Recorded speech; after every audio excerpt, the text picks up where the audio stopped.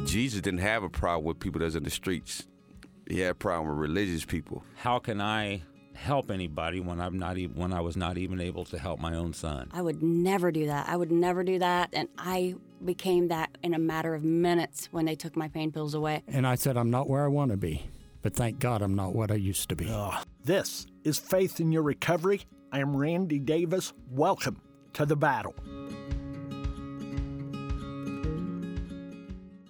Welcome. We're glad to have you with us here in Faith in Your Recovery. Have a special guest today, a gentleman I've known for a few years. I know he's been really active in the field of recovery. We've become good friends. He's got a lot to offer. We're going to hear from him. Welcome, Jason Padgett. Thank you very much, Randy. We're glad to have Jason with us. Hey, Jason, I know this for a fact. You've got a little military background, right? I do. I spent a little time in the United States Marine Corps Reserves. Yes. What was that time frame? Where did you serve? What was your military, role? So I was an admin. They kind of tricked me into going into admin. I wasn't doing too well at IU prior to going in, and drugs and alcohol had kind of taken me down the wrong path. I wanted to get cleaned up, and I'd always thought Marine Corps boot camp would be a great challenge. So I think it was 1992 I joined the United States Marine Corps and went away for about 11 months for training, and then came back and served out of Indianapolis in the reserve unit there at the White River Naval Reservery. Was it the challenge you expected it to be, more or less? I absolutely loved it, I'll be honest with you. It was a great challenge. I tried to go active duty once I realized how much I enjoyed it, and at the time we were between the two Gulf conflicts, and they really wanted more reservists than they did active duty people. If I had it to do all over again, I would have gone infantry, probably some kind of special forces, and gone as a career Marine. Well, thank you for your service. Much appreciated. Yes, sir. Okay. During what you were sharing with us right there, you said you had some challenges with drugs, alcohol. Tell us a little about that, please. Yeah, I come from an English family that has alcohol has always been a part of everything that we ever did on both sides of my family. It doesn't seem like there were many treatment center alcoholics, but some pretty functional alcoholics until I came along. But all throughout high school and whatnot, I didn't really drink much. I didn't want to get in any trouble, so I would go out with my friends into the woods once in a while. And when we did drink, we drank a lot. But my ambition was to go to Indiana University and get my PhD in psychology, and then work for the FBI as a profiler. And I really looked down on drugs when I was in high school, but the one drug that always sparked my interest because of my love of psychology was LSD. And I thought, someday when I'm 70 years old, I'm going to try that just to see what it's like. Well, I took a semester off school before I went to IU, and I was at a Noblesville High School football game, and somebody offered me some LSD. And being a teenager, I thought, well, what the hell? I was going to try it when I'm 70. I'll just try it right now. And that really was a defining moment in my life. I did just a whole 180 and started living life just to party, just to experience whatever I could, whatever drugs I could get my hand on, I would do. Went to IU, but I only lasted about 3 semesters. They didn't offer a degree in cocaine and alcohol abuse, much to my dissatisfaction. They asked me to leave. So once I joined the Marine Corps, I got away from the drugs for the most part. However, drinking is not really looked down on in the Marine Corps. And so it became kind of the norm. And then I spent until I was 32 years old, I don't think I was sober much at all. That's a lot of years under the influence of one or the other. It yes. Is. What was it that kept moving you deeper and deeper into all of that, Jason? I don't know. I think I always say drugs and alcohol have a very it's kind of like a frog in boiling water type of effect, right? When you first do it, you think, wow, that was a lot of fun. Maybe I want to try that again.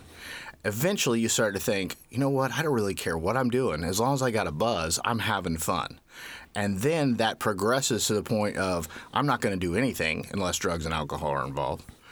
And eventually you wake up one day, or at least I did, with this inherent belief inside yourself that you can't exist without that substance. That life without that substance is not ever going to be possible for you. And I took it to the point of liver failure, to a point where I couldn't imagine life with or without alcohol, and just about died from it. Wow. What about the losses, the bridges that were burnt, the relationships that were broken during that time? So There were some. I right when I got out of the Marine Corps, or right when I got out of boot camp, my girlfriend at the time got pregnant, and we had a baby and got married for about 10 months, and then she didn't approve of my drinking, and they kind of slowed my drinking down, and we split up, and I have always been estranged from that daughter. She ended up joining the Navy. We talk sometimes, but that really has been a huge burden on that relationship. As soon as she and I split up, I left Indianapolis on a one-way ticket to Los Angeles, California with $100 in my pocket. And I spent from that time when I was 22, 23 years old until I was 32 years old and came back for treatment, traveling around, doing everything from commercial fishing to working in restaurants, living in youth hostels. So most of the relationships I had were either really temporary or there are people that drank just like I did. Okay, that time there, you say L.A., right? Yep, L.A. is where it started. Yeah, there in L.A., was the money more for the habit or to survive and it ended up going to the habit? Share a little. It was a little bit of both. When I went out there, I thought that I had a job working on a yacht out of Marina Del Rey. And when I got there, the guy said, I already hired somebody else. And I said, well, I spent the whole 60 of the $100 I have on a hotel last night. I have $40 in my pocket and no way home. What am I going to do? And he said, go check into a youth hostel. Well, I had no idea what a youth hostel was. But I looked one up, and it ended up at a youth hostel in Venice Beach that was a little ways off the beach that just so happened to be kind of the place where foreigners from England and Australia and a lot of those European countries who wanted to stay in L.A. but didn't have visas made long-term homes. So I spent 2.5 years living at and working the desk at a hostel, so it didn't really cost me much to do anything other than the drinking and partying that I did with all them, and I waited tables down on Venice Beach to cover that. So I just was pretty much scratching to cover my expenses at the time. Not trying to cover for any of that, but Venice Beach is not the worst place in the world to be. You know what? It's an awesome place to be a young drunk because nobody notices at all. There's people walking around with flaming hair and 6-foot iguanas on their shoulders juggling chainsaws. Nobody cared what some hick from Indiana was doing, drinking a fifth of vodka a day. You were almost invisible in that respect. I was. Yeah.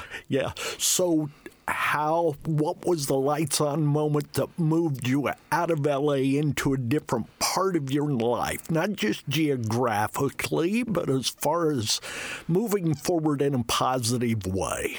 Well, at the time, I got a really good friend who was from the island of Jersey and had served in the British Royal Navy. He was about 20 years older than me, but he drank like me, and he kind of had that Marine type to him. And we both were at a point where our health was starting to show that we were drinking as much as we were. We were gaining weight. We just weren't feeling very well. And he said, mate, why don't we go try commercial fishing in Alaska?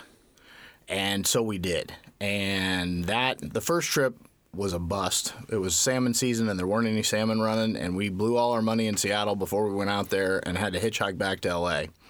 But we didn't give up, and we went back. And we ended up spending a couple of years really getting healthier. I mean, you go out for 120 days at a time and then come back for a month or two. We burned through that money partying in either Seattle or L.A., but still, most of our time was out on the ocean with no drugs or alcohol.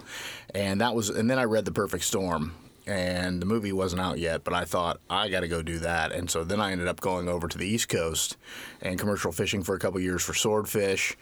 And then I ended up back in the Gulf of Mexico with a captain the boat owner wanted to do some grouper fishing. And, in Alaska, it was no drugs and alcohol on the boat or any of the time that you were doing it. Maybe some partying when you weren't there. And when I got out to the East Coast, it was more, we'd take a pallet of beer with us, and we would drink while we were out. And those guys did a lot of heroin, and the East Coast, that was pretty big even back then. But when we got down to the Gulf of Mexico, most of the people that I was associated with commercial fishing were crack smokers. And we would go out for 4 or 5 days, catch some grouper, come back, smoke crack, go back. So I got back to drinking heavily at the time. I've never been a big crack smoker. No offense to anybody who is, but it just wasn't my gig. And I really disliked the fact that we weren't making enough money to even live. We were just partying for a couple of days, going out being sick on the ocean, and then coming back. So I got off the boat and went back to the restaurant industry in Florida, and that was when the drinking escalated again. Wow, so sounds like you've had opportunities for anything and everything as far as the drug and travel. Yes, sir. Yes, sir. Was that travel, do you think, within you one of the ways of hunting, for a different life, a better life, or was it just what had to be at that moment? I will say, and I think even before the drugs and alcohol, I had a misconception as a young person that to lay down on my deathbed at whatever age it was and look back and think that I lived a fulfilling life, it needed a lot of extreme experiences. Life needed to be about experiences. And I think even joining the FBI, had I done that, was kind of chasing that kind of thing. But once I found the drugs and alcohol, it was just kind of easier to have the experience no matter where I was initially. So as I progressed through life, I realized that life is much more about the relationships and the people in your life. So my first sponsor was a producer of the Bob and Tom Show when I was in Alcoholics Anonymous, and he had lived his whole life in Indiana, had a great house, had all this, but when he would hear me tell these stories, he would always say, "Man, I wish I would have gone and done all that stuff." And I think I didn't really gain that much from doing all that. I was just drunk in a bunch of different places. I didn't have all those years, those 15 years of building relationships and building a family, and I missed a lot of that. Now, I've gained a lot of it since sobriety, but I did miss a lot of that. So you were lost within any given location, and it just wasn't the fulfillment that you'd hoped for, or, you were searching for. No, not at all. And, I honestly would start drinking. When I was out at that hostel, I was a beer drinker when I was younger, and I drank a lot of beer. But I remember there was a Polish guy whose dad had been a KGB agent. He was just kind of a weird, quiet guy. And one morning I got up about 7 o'clock in the morning and was going outside, and he said, "Oi, American Marine, come here. Why?" And excuse my language, but he said, "Why you drink beer with all those Australian pussies? Real men drink vodka." And from that day until when I was 32, unless I was out on the ocean, I didn't draw a sober breath. And from the time I woke up to the time I went to bed, I had a bottle of vodka in my hand. Wow. Totally consuming for you at that point, yes? Yes. All right.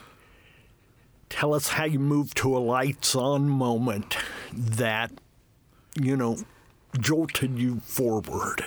Well, and this will get somewhat into the journey and struggle that I've had with faith over the years. So Awesome. I wasn't raised religious at all. My family just didn't go to church. I can remember my dad saying at one point in time that he passed a college course at Ball State, a religion course, by answering the one question, "What is God?" by saying God is an emotional crutch. That was kind of what I grew up with. And so when I came toward the end of my drinking, in high school, I was big in martial arts, so I did get into Buddhism and some Eastern stuff, but it was not theologically based at all. There was no God involved, just more meditation and type thing. So as I progressed at my drinking and I got to that point where I couldn't imagine life with or without alcohol, I will tell you that Christianity saved my life because I really wanted to kill myself at that point in time. And I can just remember thinking, I'm not the most intelligent man in the world. There are a lot of religions out there. What if the Christians are right? And if I commit suicide, I'm going to spend the rest of my life in hell, probably worse than what I'm living right now. And that kept me from killing myself. I was living for the last 7 or 8 years with a woman who was about 30 years older than me in a really weird relationship, but she was a good telemarketer. She drank a lot, but she would keep the lights on and keep everything going even when I was too sick and drunk to work. So eventually I was on the couch for about 3 months, I think, unable to get off the couch, and she finally let the codependency go and called my parents and said, "Your son's dying. Will you come out here and get him?" And that was in Phoenix, Arizona. They got me and brought me back here and put me in the Anderson Center St. John. And from there, tell us how the journey continued, your faith journey as well as your recovery journey, Jason. Yeah, the faith journey has actually been a really big part of it. It's been a struggle with a lot of it.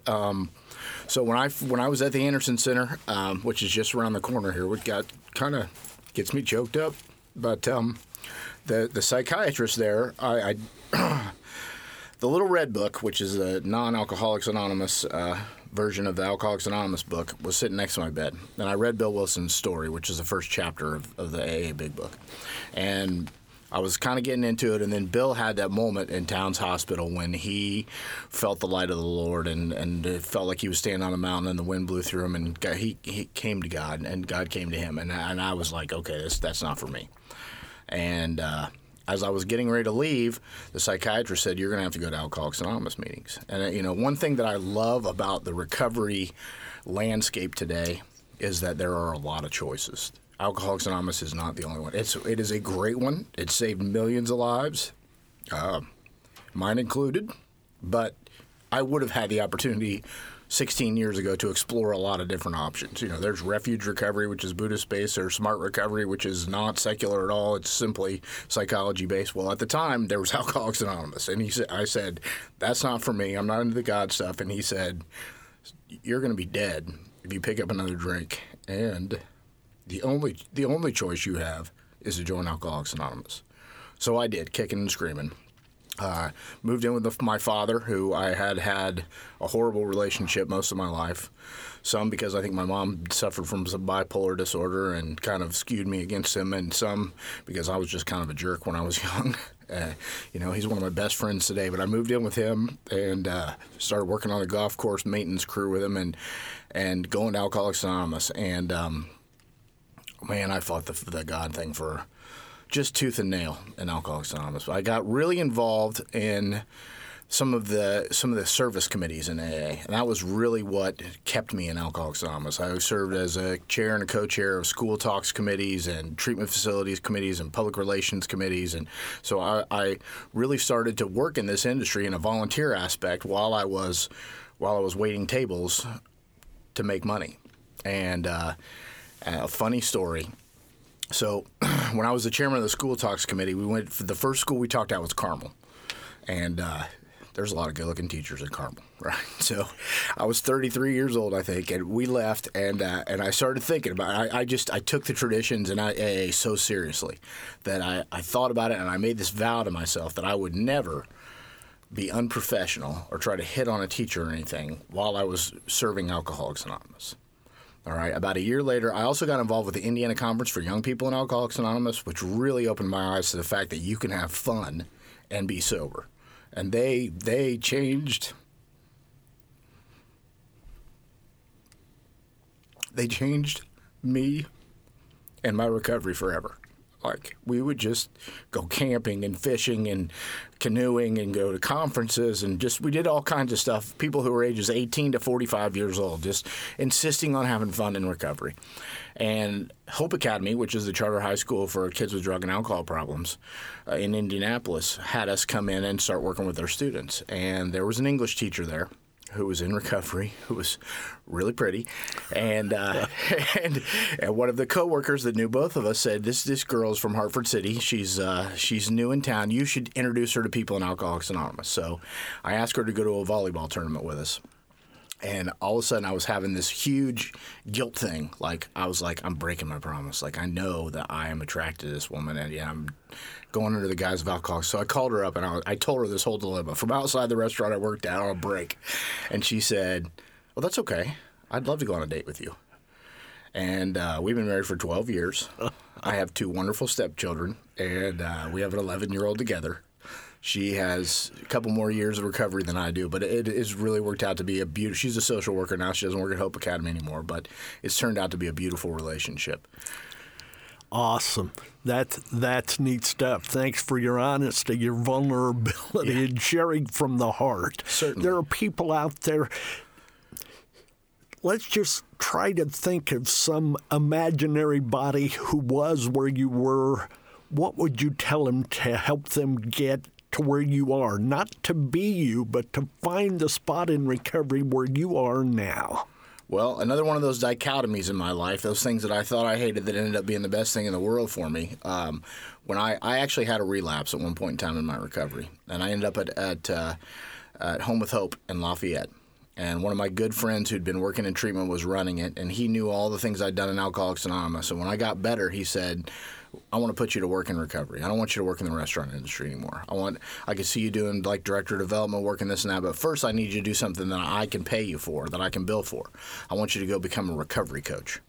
And I said, no way in Hades am I going to be. I don't like sponsorship. I don't like that's not my thing. Direct services is not. I'm not doing it, But he made me, and that just opened my eyes to this whole new recovery movement that's come out of the East Coast since the late or early 1990s with Faces and Voices of Recovery, and the idea that there are multiple pathways to recovery, and they are all a cause for celebration.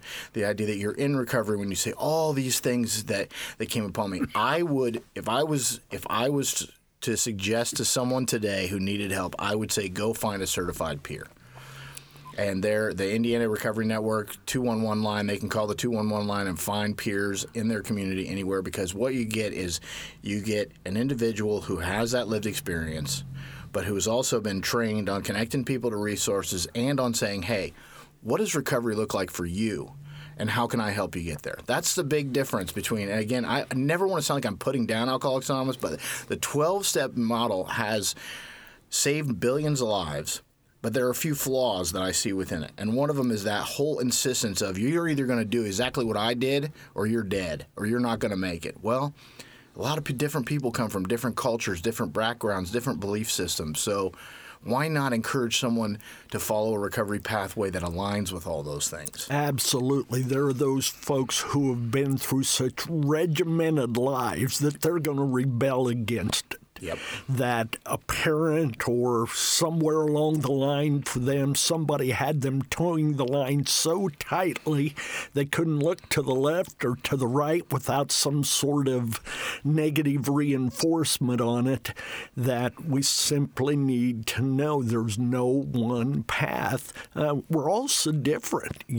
Nobody else has ever traveled your journey. And I'm guessing you wouldn't want anybody else to travel your journey. No, probably not. But this is a shameless plug for A Better Life Brianna's Hope. But this is one of the places where I see the multiple pathways in Brianna's Hope really changed my recovery. Because I told you I had that relapse.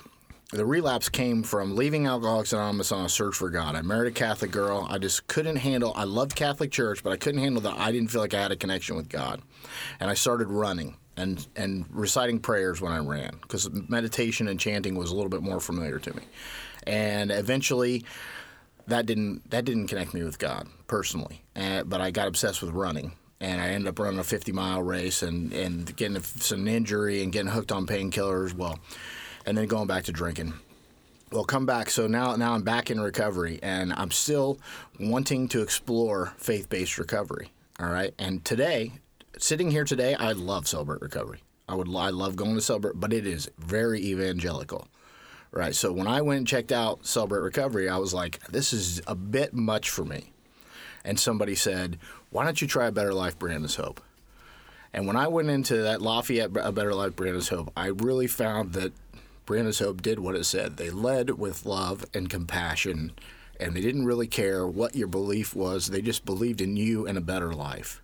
And that was kind of my stepping stone into embracing and being extremely comfortable in Christian faith-based recovery. Folks, A Better Life Brianna's Hope is the hub of this wheel, and this is one of those spokes as we present this podcast.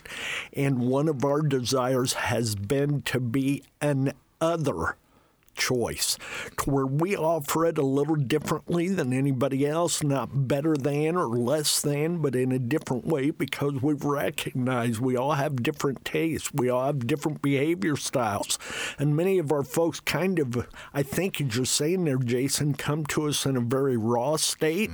We're oftentimes that first step, so we don't want to overwhelm them with some sort of rigid plan.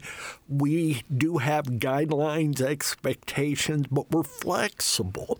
So, yeah, that's simply one of the things that sets us apart, not above, but apart. I'm glad you found that and that you've become a part of it. Go ahead, tell us a little more about where you're at and what you're doing now and what your life looks like, Jason. Well, things really took off wonderfully after that. I did struggle for about 2 or 3 years once I relapsed. I would never recommend relapse to anyone. How long ago was that relapse? That's been 4 or 5 years ago Okay, now. that's close enough. Thank you. I bounced in and out of 7 or 8 treatment centers, 3 recovery residences, in and out of my house. It wasn't until Tad grabbed me and said, I want to put you to work in recovery, that I really refound my recovery. There's one thing in the peer world that I disagree with. I oftentimes hear people say that your job is not your recovery. Your job may not be all of your recovery, but it is a hell of a big component to a lot of us who are peers. Because I work with other people who are in recovery. We talk about recovery all the time. We encourage each other all the time to have good self-care. We're very in tune with each other. If something's off, we're the first to say, hey man, what's going on? Like, do you need to talk? Do you need to escalate to something more than talk? Do you need to see several of my team have gone to see clinicians since I've been working with them. So that getting into recovery support's really changed everything for me. And I was a recovery coach for Home with Hope for a little while, and then I always had a desire to work with teenagers. I work in the Lafayette area, and working with teenagers with substance use has never really taken off very well there. I think, even a metropolitan area like Indianapolis, Hope Academy only has about 50 students at a time. So, but I met who is now the district superintendent of the United Methodist Church, was running Grace United Methodist at the time, and A Better Life, Brianna's Hope. And she and I sat down and talked about all these recovery-oriented systems of care and stuff. And she helped me to start a 501c3 not-for-profit, Grace Recovery, with a component of an adolescent program. And that, for a couple years, was wonderful, a wonderful experience.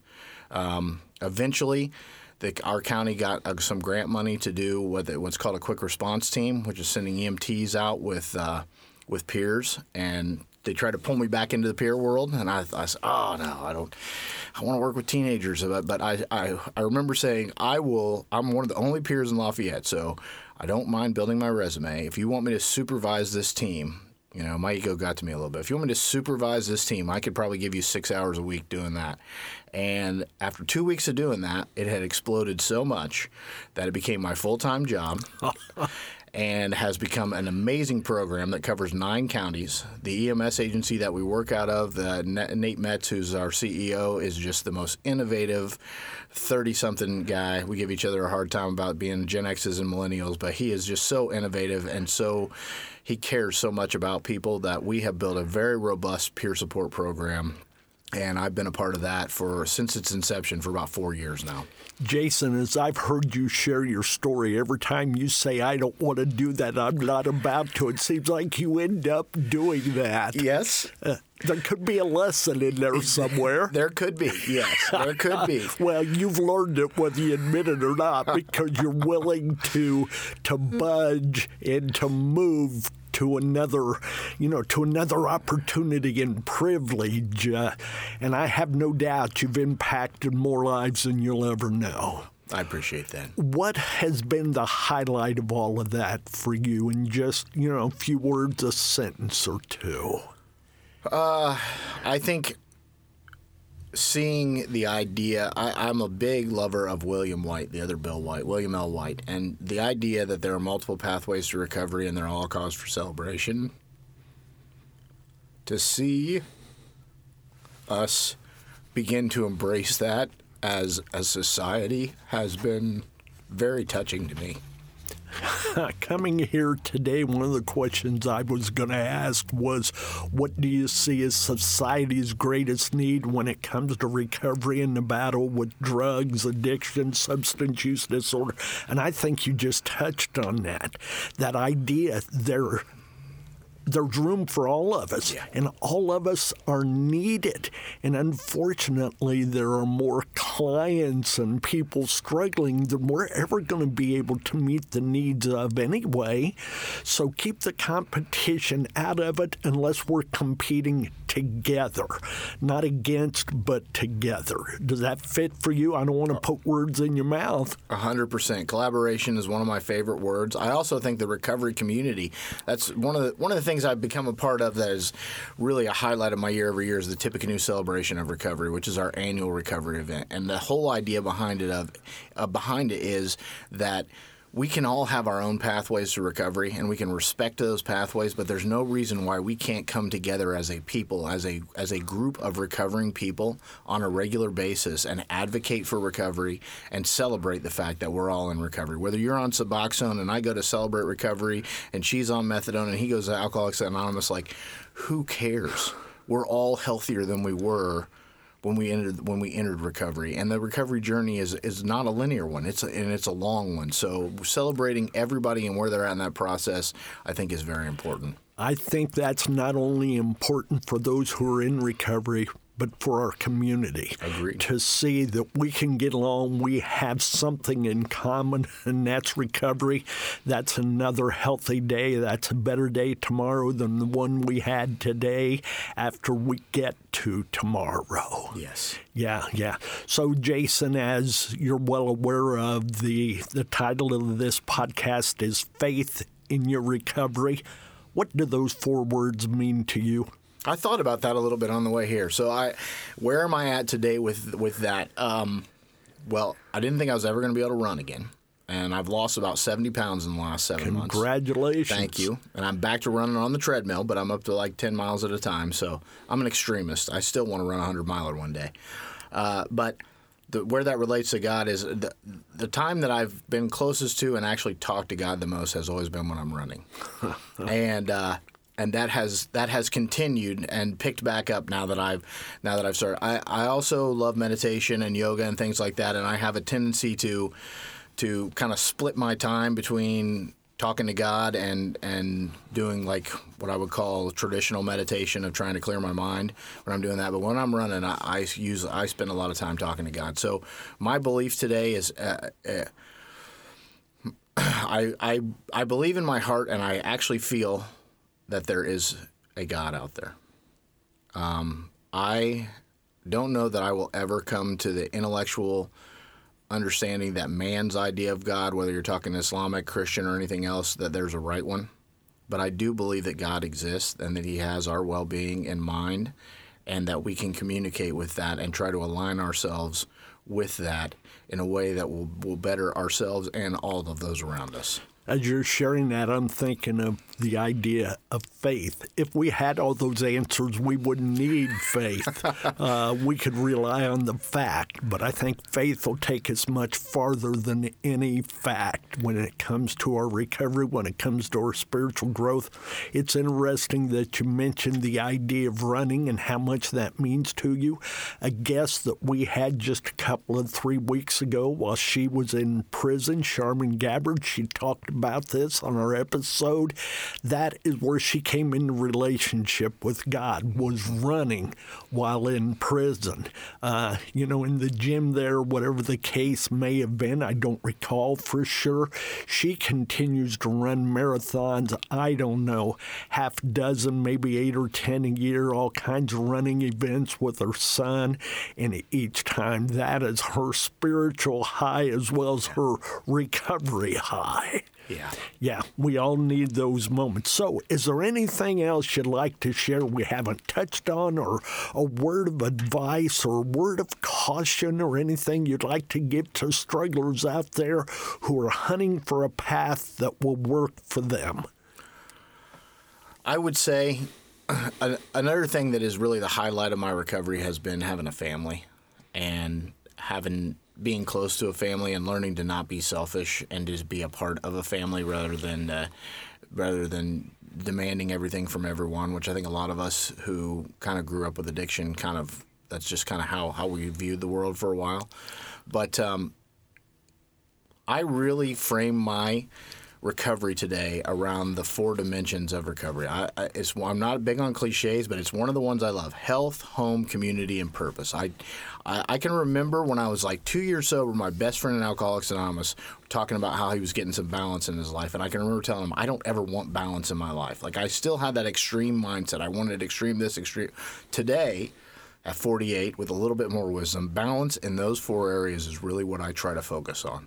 Is my mental and physical health up to par, right? Because if I'm mentally unhealthy, I'm real quick to go back to a drink. If I'm physically unhealthy, I'm miserable, and a drink starts sounding good. So am I mentally, physically, spiritually healthy?